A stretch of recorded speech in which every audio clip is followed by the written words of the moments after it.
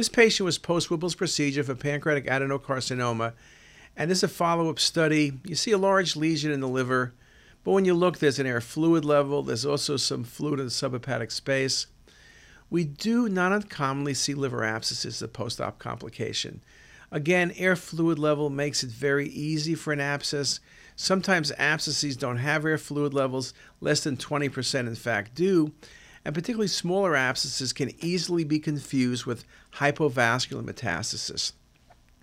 This case nicely also shows you the perfusion changes, the fluid level, the air fluid level, as well as additional fluid extending down near the inferior aspect of the liver. Just a very nice example.